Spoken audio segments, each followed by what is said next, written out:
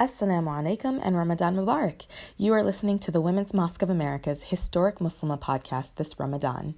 To watch the full videos on each historic Muslimah by our modern-day shiros, khatibas, and muaddinas, please visit our YouTube, Facebook, Instagram, or Twitter channels at Women's Mosque, and be sure to subscribe to our newsletter so that you can get updates on both our upcoming women-led and co-ed events. Now, here is today's Ramadan Historic Muslimah of the Day. Enjoy! Assalamu alaikum and Ramadan Mubarak. My name is Sabina Khan-Ibarra and I'm a writer. And I'm a khatiba at the Women's Mosque of America.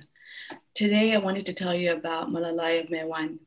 Malalai of Maiwand was a woman that fought in the battle of 1880 against the British.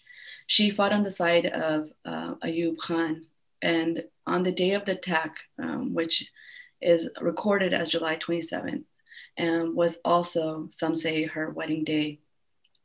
Because the attack was sudden, her father and her husband, or her husband to be her fiance, left, and they went to fight the battle. And unlike the other women in, all over the world, which, they would often stay home or were told that they would stay home, she didn't stay home. She went to the battlefield, and she couldn't stand behind and not know what was going on with her father and with her fiance. And then as she went there, she saw that there was a large number of British army men and not enough of the Afghan army. And so because of this, she noticed that a lot of the Afghan fighters were feeling a little demoralized. And what she did was she took off her sadar from her head.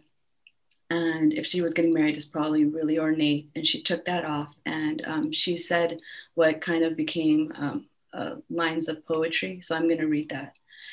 She said, "Young love, if you do not fall in the battle of Maiwand, by God, someone is saving you as a symbol of shame." So then this gave the fighters a new resolve, and they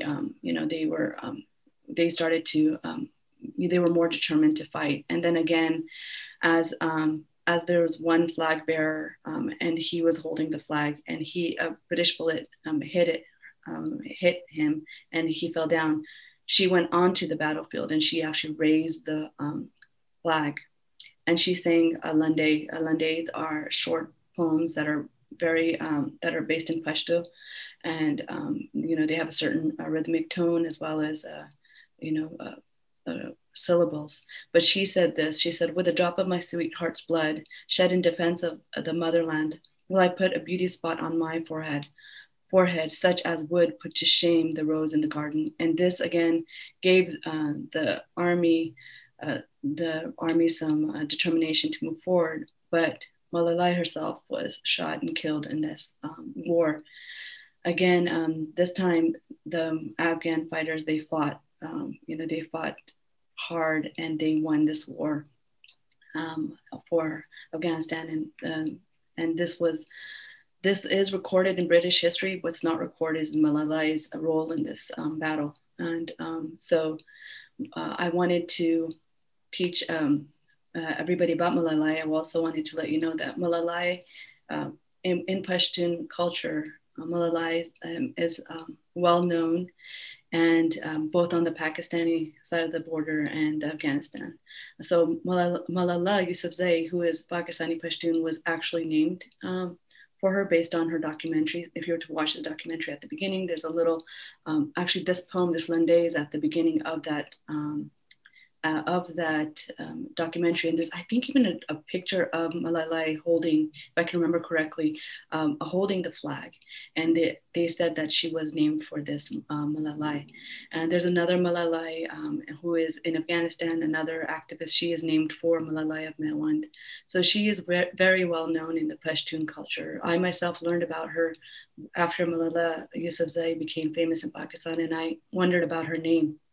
And my father told me, well, the name, can mean grandmother and, soft. But he said, she was most likely named after this woman, this hero in our history, Malalai of Maiwand. And so that's where I first learned about her. I did try to do some research online, but beyond some general dates and the Lande, which she is known for, I didn't get a lot of information. But I do hope that with time and with more women becoming historians and, seeking heroes beyond what we are told, that we do find some more about her. And I hope you learned something today.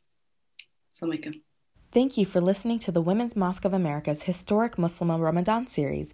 If you enjoyed listening to today's podcast, please consider making a contribution at womensmosque.com/donate this Ramadan so that the Women's Mosque of America can expand our team, mission, and vision to spark a women-led Islamic renaissance. Help the Women's Mosque of America lay the groundwork for the next phase of our mosque and movement to uplift the entire Muslim community by empowering Muslim women and girls. Again, please visit womensmosque.com/donate today. Thank you, and may Allah bless you all. Ameen.